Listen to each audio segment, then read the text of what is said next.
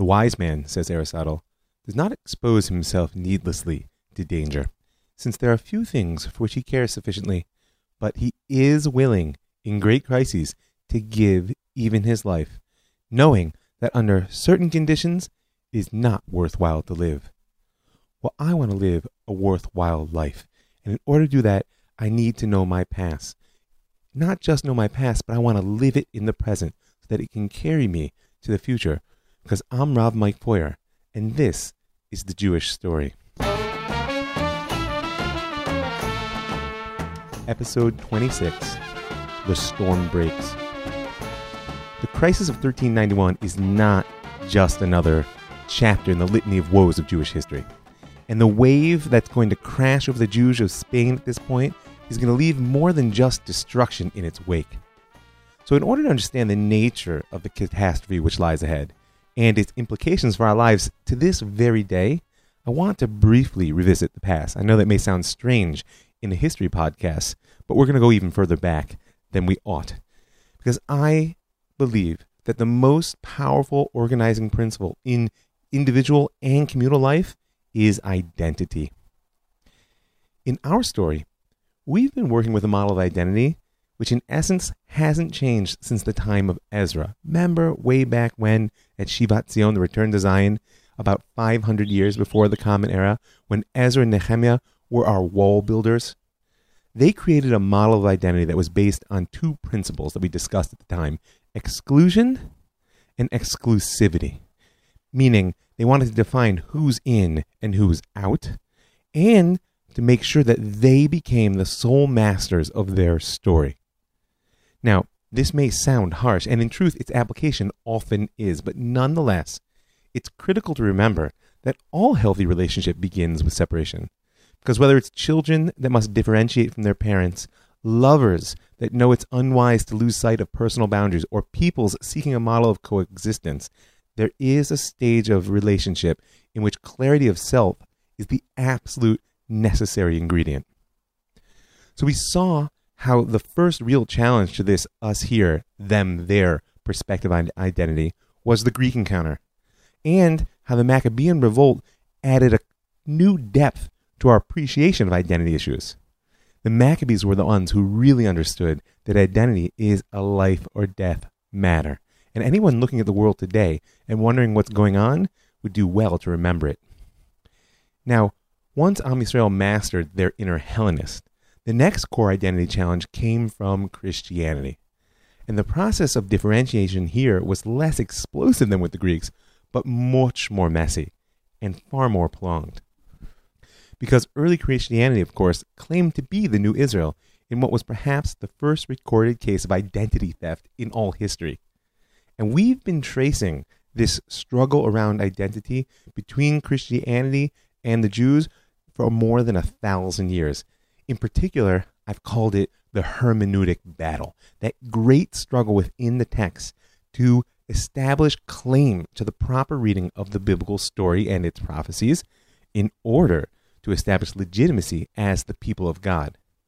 Now remember, telling the right story about the past is really all about owning the future, and the issue of the Messiah is always close at hand.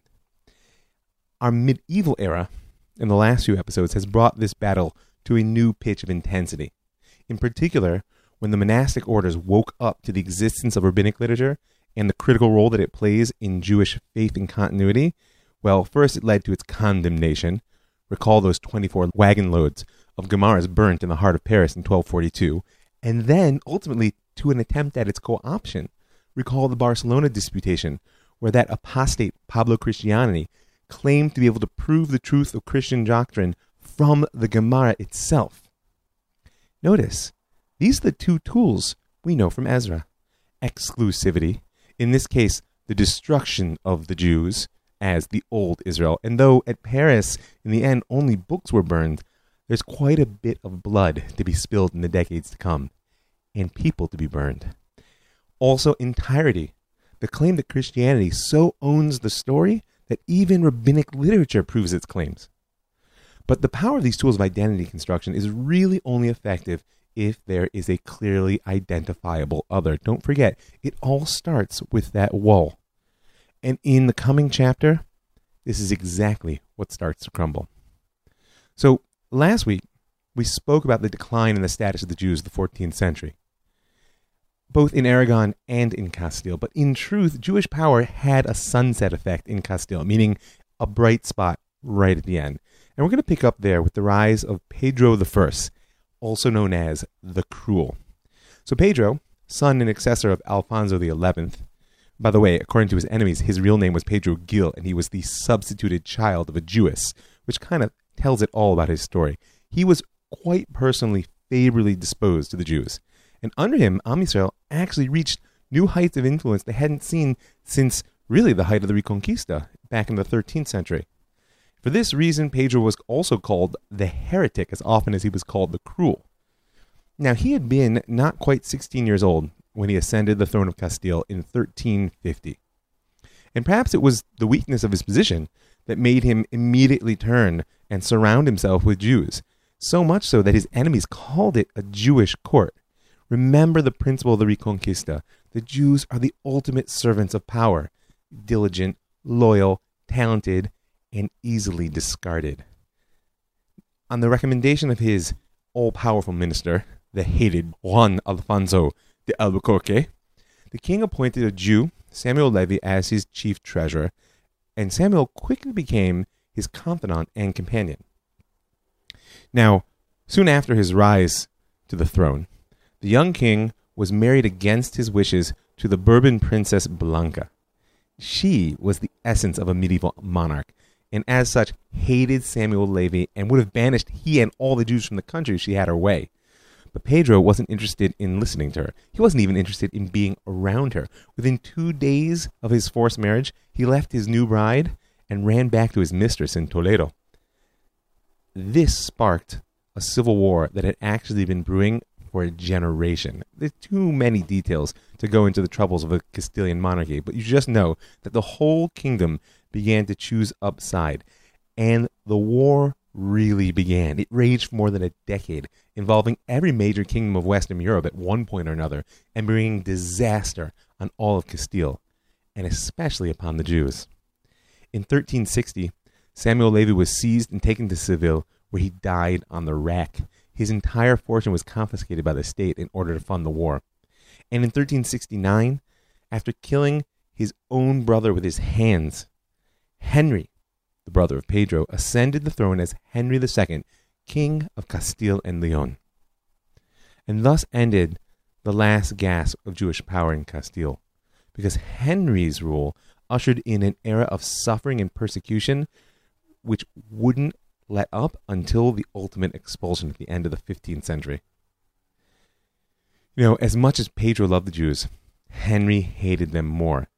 First, in order to pay the mercenaries who brought him to the throne, he demanded 20,000 golden doubloons from the devastated community of Toledo. And in order to get it, he held the entire community captive without food or drink until they paid up.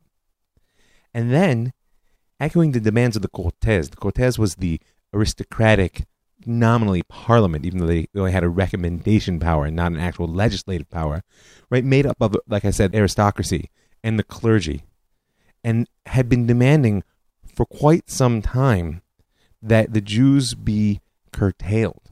They'd always been opposed to the power of the Jews. So echoing their sentiments, Henry ordered the Jews to finally wear the humiliating badge that marked them off as other, and even forbid them to use Christian names. Right before his death, he actually declared that Jews could no longer be permitted to hold public office. In spite of all of this, he still was hard up for cash, and as every other monarch in the Iberian Peninsula, he couldn't do without his Jewish financiers. He made Don Joseph Pinchon his chief tax collector, and even appointed many Jews to be the tax farmers. And so his hatred of the Jews had a really bitter taste.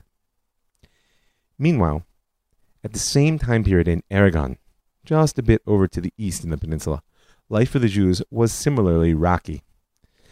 The Jewish communities of Aragon had been particularly devastated by the Black Plague, which raged through all of Europe from 1348 to 1351.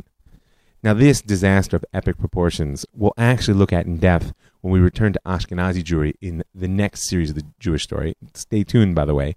We're only one episode away from the end of this series, and the next one is already in the works. But for now, you just need to know that it almost broke the back of the Jews as well as the Spanish. Nevertheless, Aragon continued to produce a class of scholars that we will not see anymore in Castile from this point onwards. And in 1367, a wave of persecution broke out in Barcelona in particular, which was the heart and soul of the Jewish community, when the Jews were once again accused in classic medieval fashion of desecrating the articles of the church. Pedro IV was king of Aragon at the point, and he ordered the arrest of the religious leaders of Barcelona, who are unquestionably amongst the leaders of Am Yisrael in their day. They included the Ran, Rabbeinu Nissim of Girona. He's the author of a classic commentary on the Rif. If you remember, Rav Alfasi was one of the most important halachic developments in the Gemara. If you're not familiar, you should just know a pillar of Jewish learning.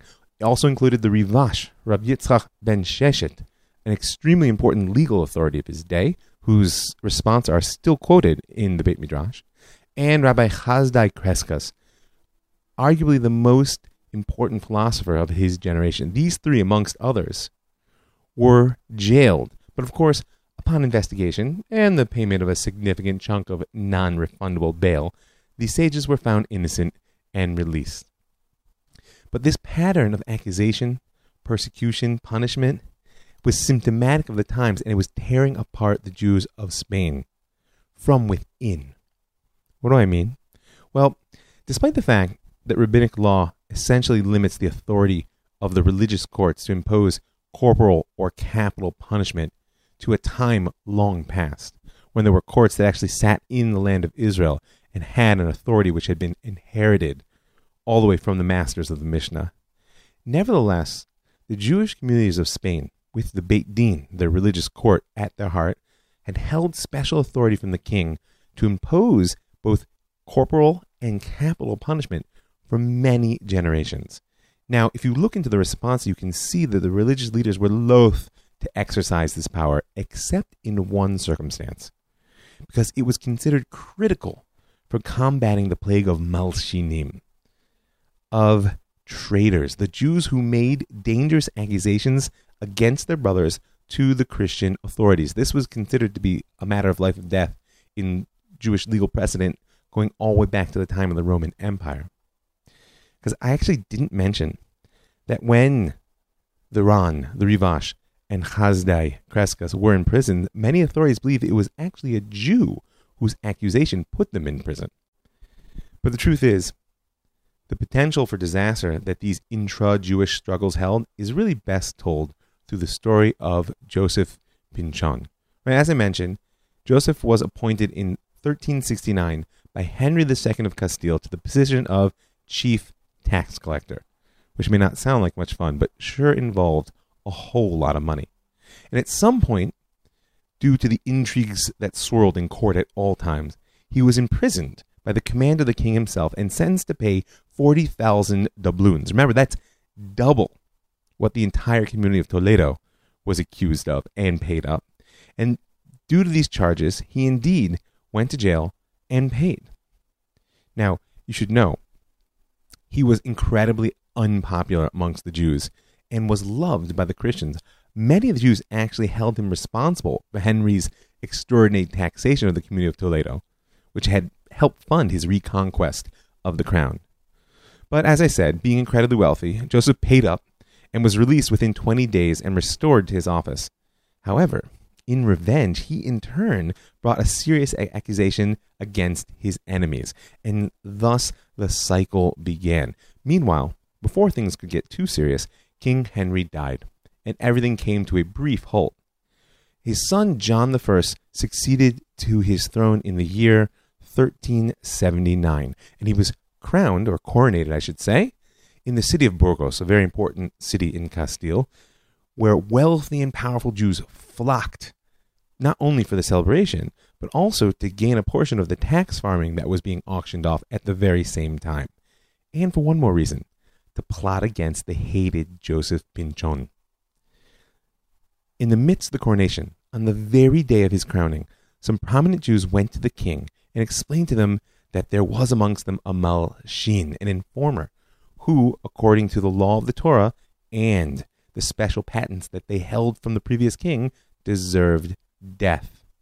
Of course, they failed to mention to the king who it was, but they did request him to empower the royal officers to execute the offender. And through the agency of certain non-Jewish courtiers who may have been bribed, they succeeded indeed in getting a letter to that effect. And early on August 21st, 1379, Fernand Martin, the king's executioner, accompanied Don Solomon and Don Isaac to the house of Joseph Pinchon, who was still sound asleep. He was awakened by the pretext that some of his mules were to be seized for debts, and as soon as he appeared at the door, the executioner grabbed him and without saying a word, chopped off his head. Now, when word got out of what had actually happened, the new king was furious that he'd been fooled into signing the death warrant of a respected and popular man who had actually served his father loyally for many years. And his response was quite typical. The people responsible were seized and beheaded themselves. The Jewish courts were actually deprived from this point forward of the right to execute any more criminal cases. And riots nearly broke out in Sevilla, where Pinchon had been enormously popular amongst the Christian population. I said almost broke out, but not quite yet, because the violence which is brewing is going to need one more factor beyond money and politics, and that will be religion. Because just a year earlier, in 1378, the Archdeacon of Écija, Ferrand Martinez, began to deliver inflammatory sermons against the Jews in Sevilla. He was calling for the destruction of all 23 beautiful synagogues that lined the city and for driving the Jews out from the midst of the Christian population. The Jewish community of Sevilla, which at the time was actually the richest and most important in the entire country, appealed to King Henry II, who commanded the archdeacon not to meddle with the affairs of his most precious possession, the Jews. Now, that order made no impression on Martinez, and for the next 12 years he continued to rant and fan the Christian hatred of the Jews. As of now, no action was taken. But the events we spoke about with the death of Joseph Pinchon were meanwhile. And 12 years later, in October of 1390, King John I died, and he was succeeded by his 11-year-old son, which created a tremendous power vacuum. And only a month later, the Archbishop of Sevilla died, and Ferran Martinez became the administrator of the entire diocese. He was now the power. He immediately called upon the clergy under his authority to demolish all synagogues in their parishes and to send him without delay all lamps, Hebrew books, and scrolls of the law found therein on pain of excommunication. And this time, there was no powerful king to hold him back. Rav Chazé Kreskas actually describes the breaking of the storm in a letter. The Lord bent his bow like an enemy against the community of Sevilla. They set fire to its gates and killed many of its people, but most changed their religion, and some of the women and children were sold to the Muslims. Many died to sanctify his name, and many violated the Holy Covenant. On June 6th, the violence began. The mob attacked the Juderia in Sevilla from all sides, killing almost 4,000 Jews, while the rest submitted to baptism just to escape death. You should know at this time Sevilla had 7,000 Jewish families, and of the 3 largest synagogues in the city, 2 became churches overnight. The violence spread from there throughout all the towns of the archbishopric and beyond. In Córdoba, the entire Juderia was burned down. Before the authorities could even come to the aid of the defenseless people, every single one of them, children, women, old men, was murdered.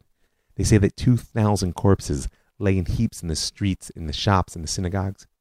Most of the community of Castilla were struck by the growing violence, and it soon spread to Aragon, Valencia, and the rest of the peninsula as well. When the riot began in Barcelona, in the first days 100 Jews were killed, and the following day a mob invaded the Juderia there as well. It raged for 5 days until the end. The Jews were either dead, baptized, or fled to the countryside.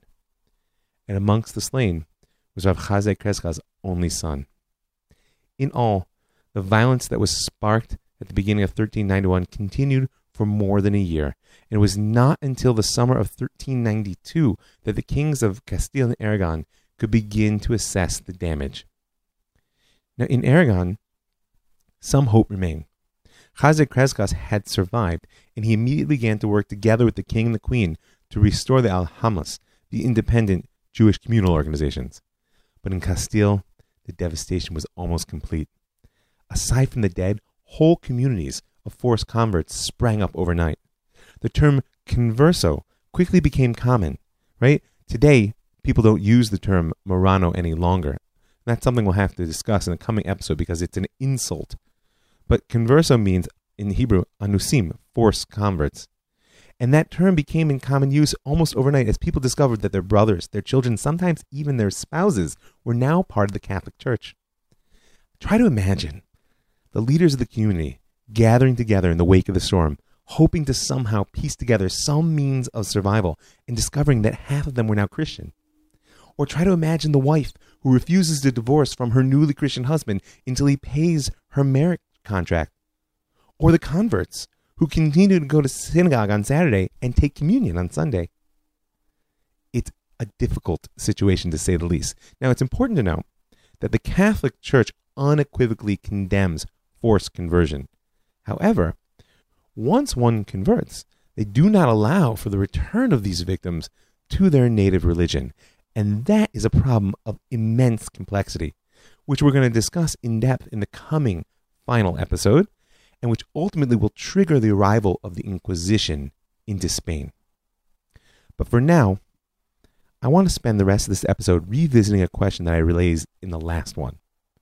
Because the scope of the death and destruction wrought by the riots of 1391 really needs no explanation, unfortunately, in the arc of Jewish history. In fact, there are even more than a handful of events that surpass it. What we need to understand now is the extent of the conversion.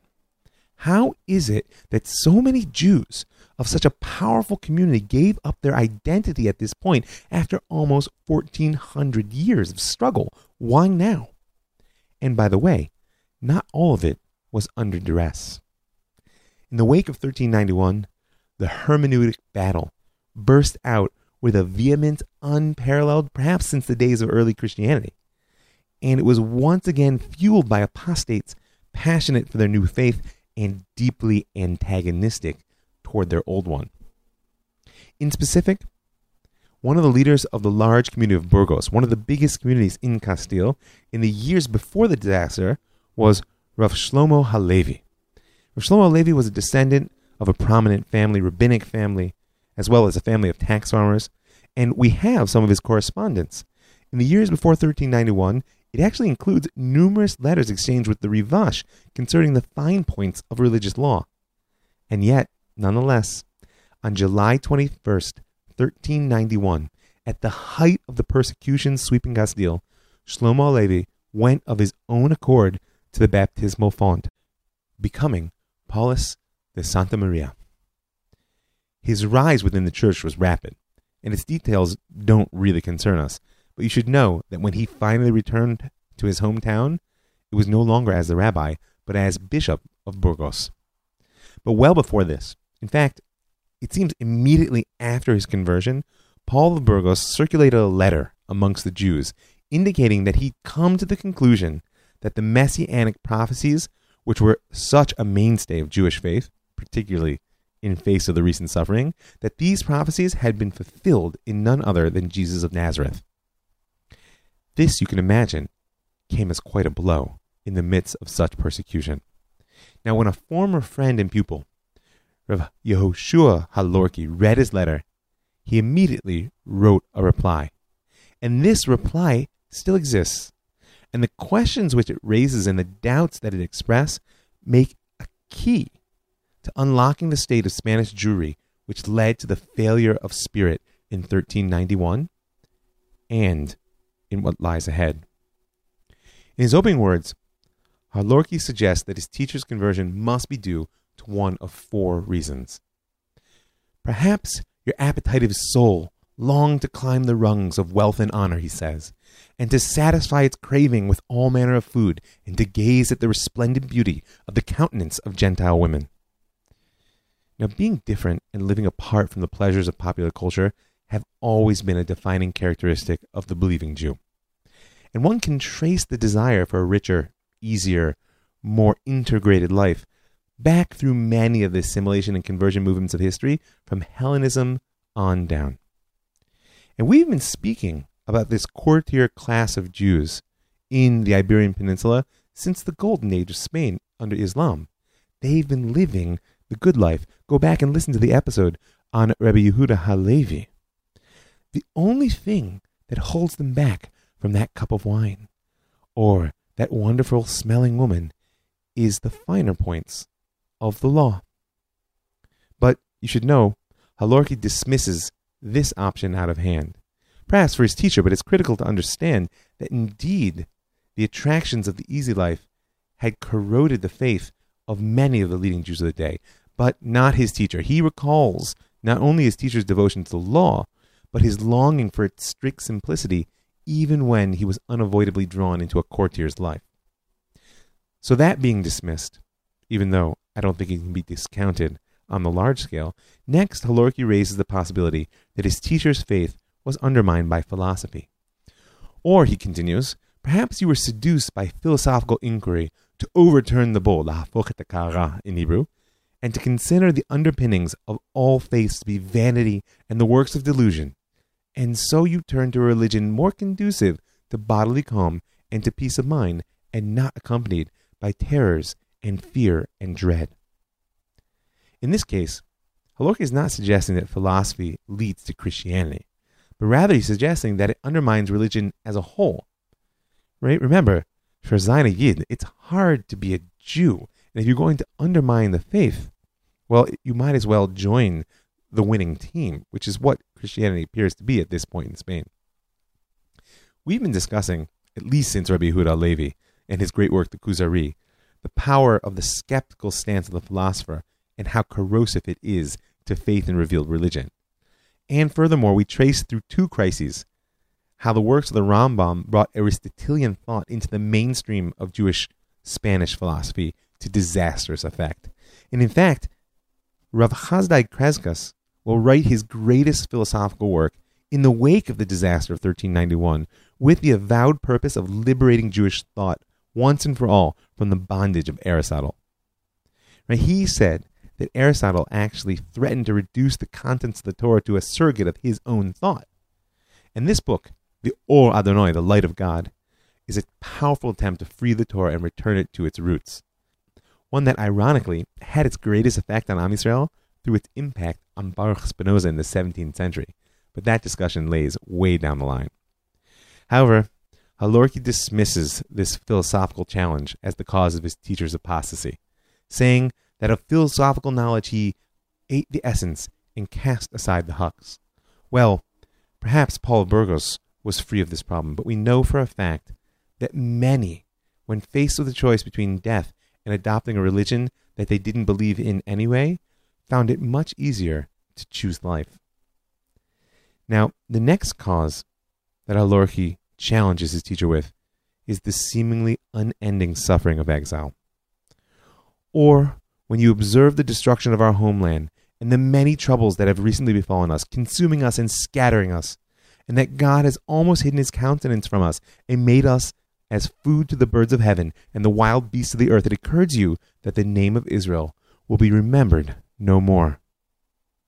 He's asking, did history itself, including especially recent events, push Halevi to convert? Now, the suffering of exile has been a theological challenge to the Jews for 2,000 years, and was voiced by the Christians without and by the Jews within. And the answer that's guided us up to now, it's because of our sins that we were exiled from our land, at this point is finally starting to wear thin. How long? How long can we continue to interpret disaster as either a result of our own failure or a sign of imminent redemption? And by the way, when that redemption fails to materialize, how long can we bear the heartbreak? That's a question that we're going to delve into when we discuss 16th century Sfat in the coming series.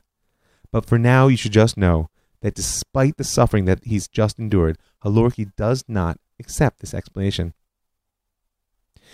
Finally, he comes the last reason.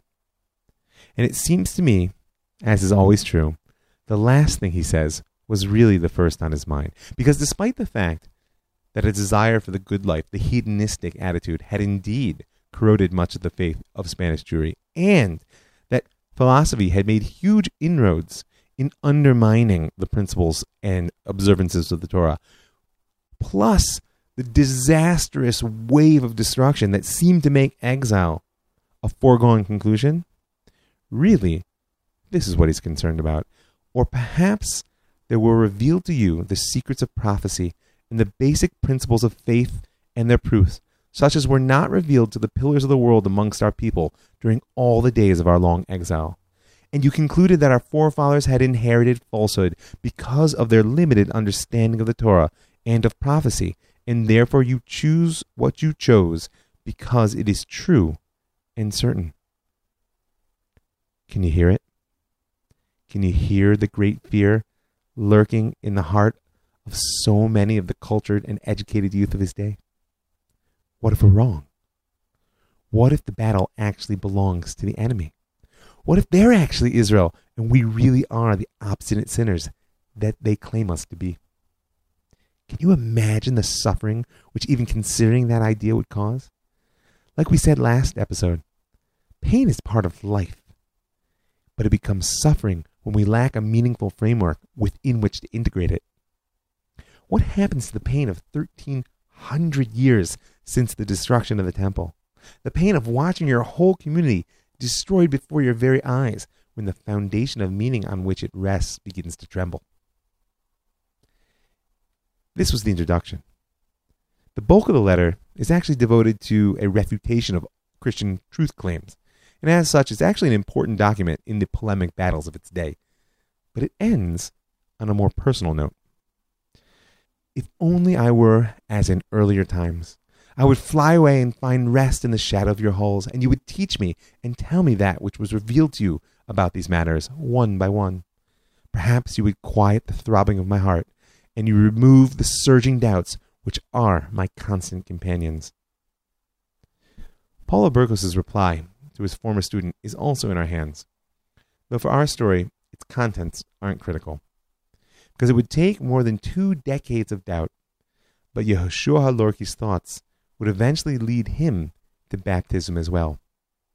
And when he reemerges as Geronimo de Santa Fe, he will take his place as one of the most vehement and destructive enemies of his former people.